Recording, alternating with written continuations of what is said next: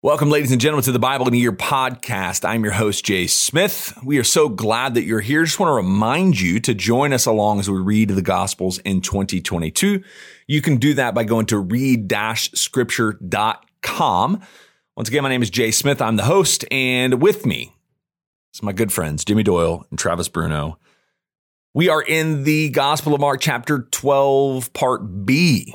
So we're going to continue on in the story of Jesus by we'll start with the greatest commandment. And so we'll just start verse 28 of chapter 12.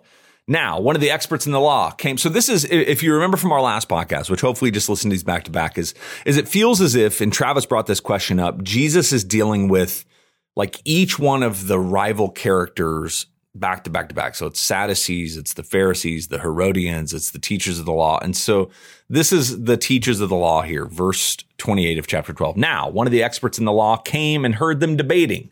And when he saw that Jesus answered them well, he asked them, which commandment is the most important of all? Jesus answered, the most important is listen, Israel. Hear, O Israel, the Lord is our God, the Lord alone. Love the Lord with all your heart, with all your soul, with all your might, with all your strength, the Shema.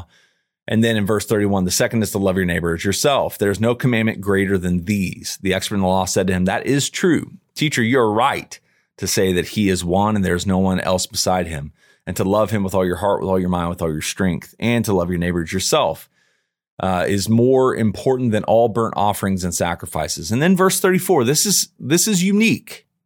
Jesus says, he saw that he had answered thoughtfully. He said to them, you are not far from the kingdom of God. Then no one dared any longer to question. So this kind of puts a close on the questioning season here. And so, except for the next question in the next chapter. So, or the next passage here. So I don't want to spend too much time on this because it is the greatest commandments, but this is something that is relatively familiar with a majority of Christians, is that Jesus in Matthew 22 actually summarizes. It says all of the law and the prophets are summarized in these two, are captured in these two. Love the Lord your God with all your heart, your mind, your soul, your body, which is directly to Deuteronomy 6. As I mentioned, the Shema, which is like the fundamental teaching in the Jewish faith. And then I think it's also in Deuteronomy 20. No, Leviticus 22. Anyway, but the love your Lord or the love your neighbors yourself is also an this is not something Jesus adds to it. He just takes these two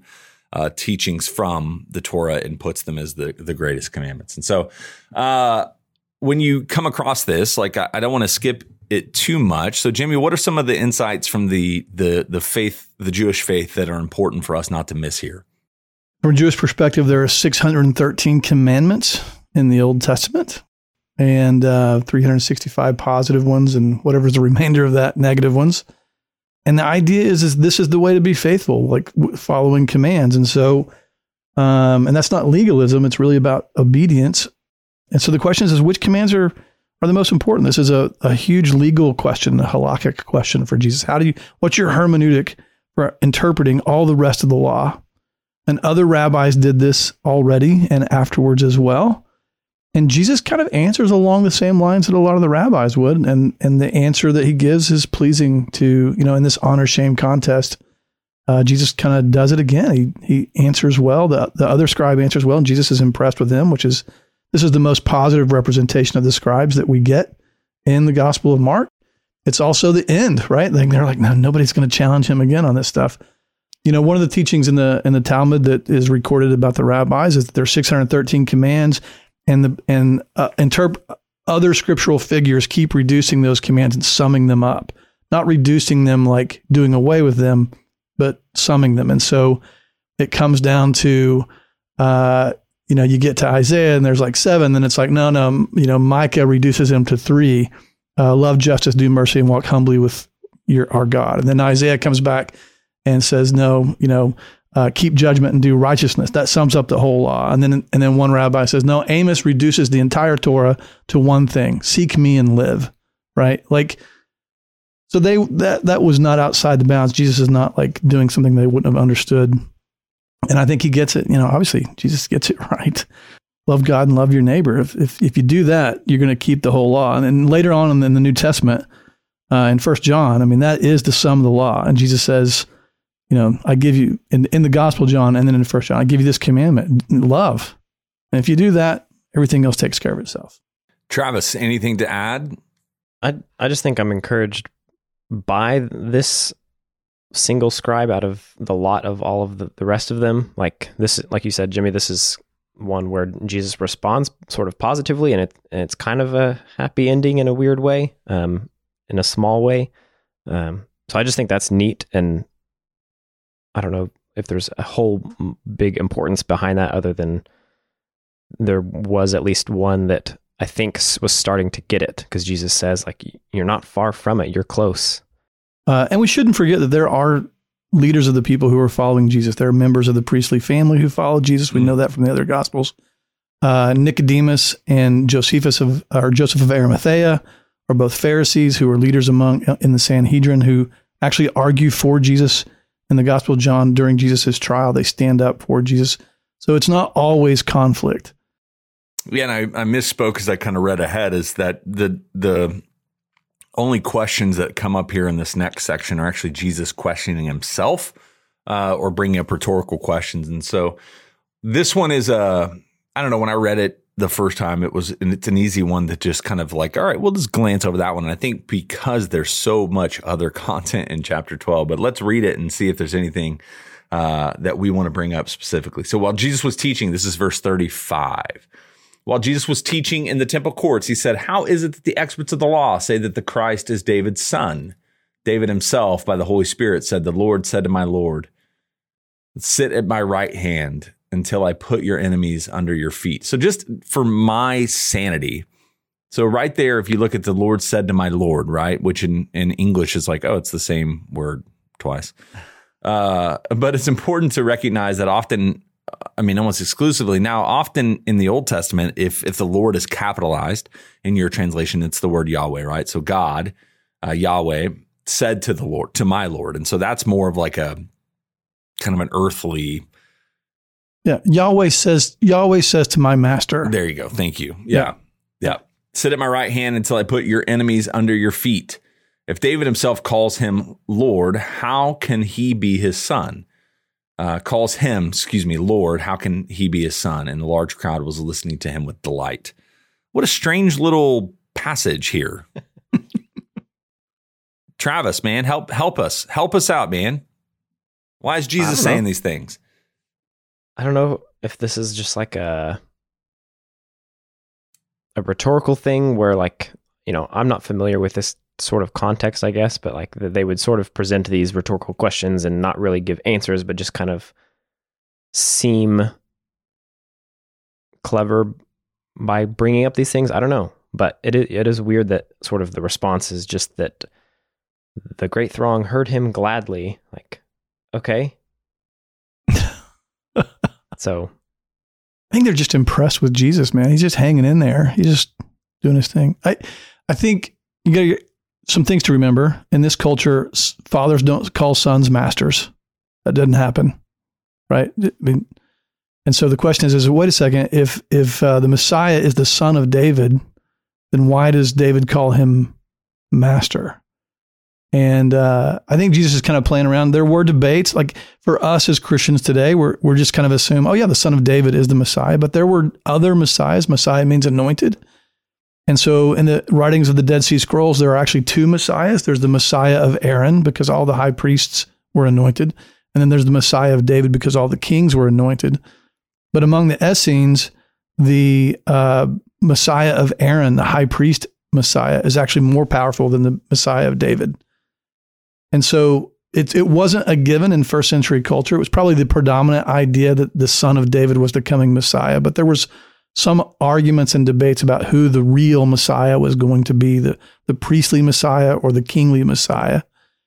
And Jesus is kind of saying, hey, this Messiah, this son of David, is actually greater than David.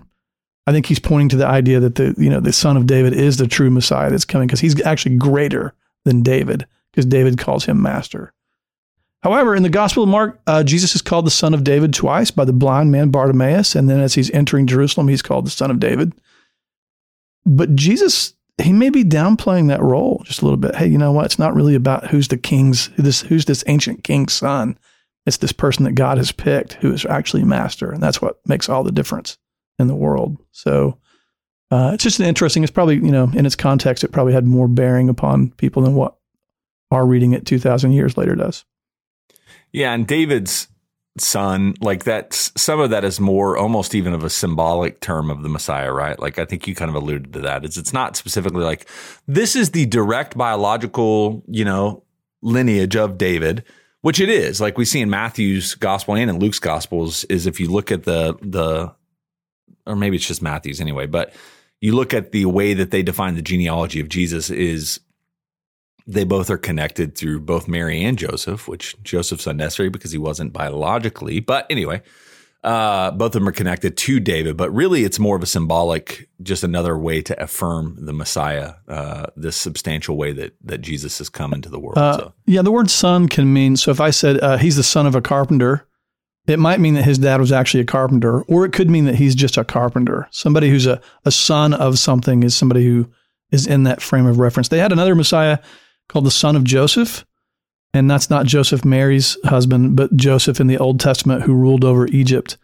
And the idea is there will come a Messiah who is like this, who will be the son of Joseph, who will rule over the Gentiles like Joseph did.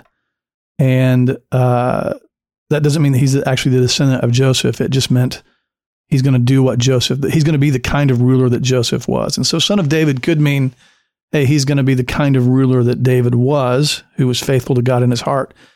But God does make promises to David. Hey, if you have a righteous son, he will rule over my kingdom forever. And so there's this idea that if a literal son of David, a descendant of David could come who's righteous, he would be the Messiah forever. All right, let's move on to this next section here, verse 38 of chapter 12. In his teaching, Jesus also said, watch out for the experts in the law. They like walking around in long robes and elaborate greetings in the marketplaces and the best seats in the synagogues and the places of honor at banquets. They devour widows' property and as a show make long prayers. These men will receive a more severe punishment. I'm just actually going to continue on to 41 because they're directly connected. Then he sat down opposite the offering box and watched the crowd putting coins into it. Many rich people were throwing in large amounts, and a poor widow came and put in 2 small copper coins worth less than a penny. He called his disciples and said to them, I tell you the truth, this poor widow has put more in the offering box than all the others, for they all gave out of their wealth, but she, out of her poverty, put in what she had to live on, everything she had. So Jesus draws a pretty strong contrast between the experts in the law here in the verse 38 and the widows, what we call the widow's mite, the widow's offering here at the end is you have these people that project this image of putting together, right? This self-righteousness. They have the nice stuff. They do the greetings. And then he's making the direct connection to those who give out of their wealth versus this upside down value system of the woman who gave all that she had out of her poverty, which didn't even come close to equaling the gifts of the other ones, but transcended or went far beyond it in what it meant as far as her obedience or faithfulness to God. So as we look at both of those passages together, Travis, I want to give you some space to make sure that we don't miss anything. So as you look at those two texts, what are things that you feel like are important for us not to skip over? The two texts.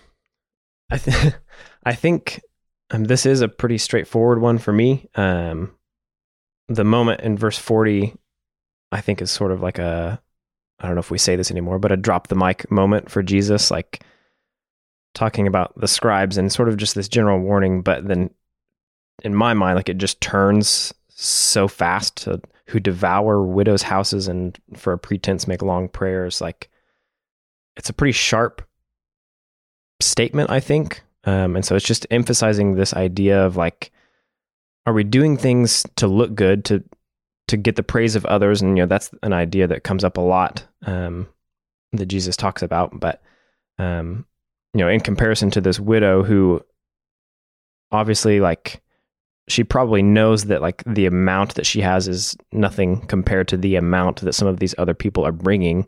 And so she maybe feels in some way like, I don't know if she would feel shame necessarily, but she she recognizes that imbalance on the surface, but she does it anyway. And Jesus is kind of calling out like the purity of her heart in that, and like the true sacrifice, and pointing out where the value actually comes from. Jimmy? I mean, I think she's the person in this gospel who's doing what Jesus is doing, right? Paul says about giving, when he's writing to the Corinthians, he says, our model should be Jesus, who though he was rich, made himself impoverished. Well, this woman is actually impoverished.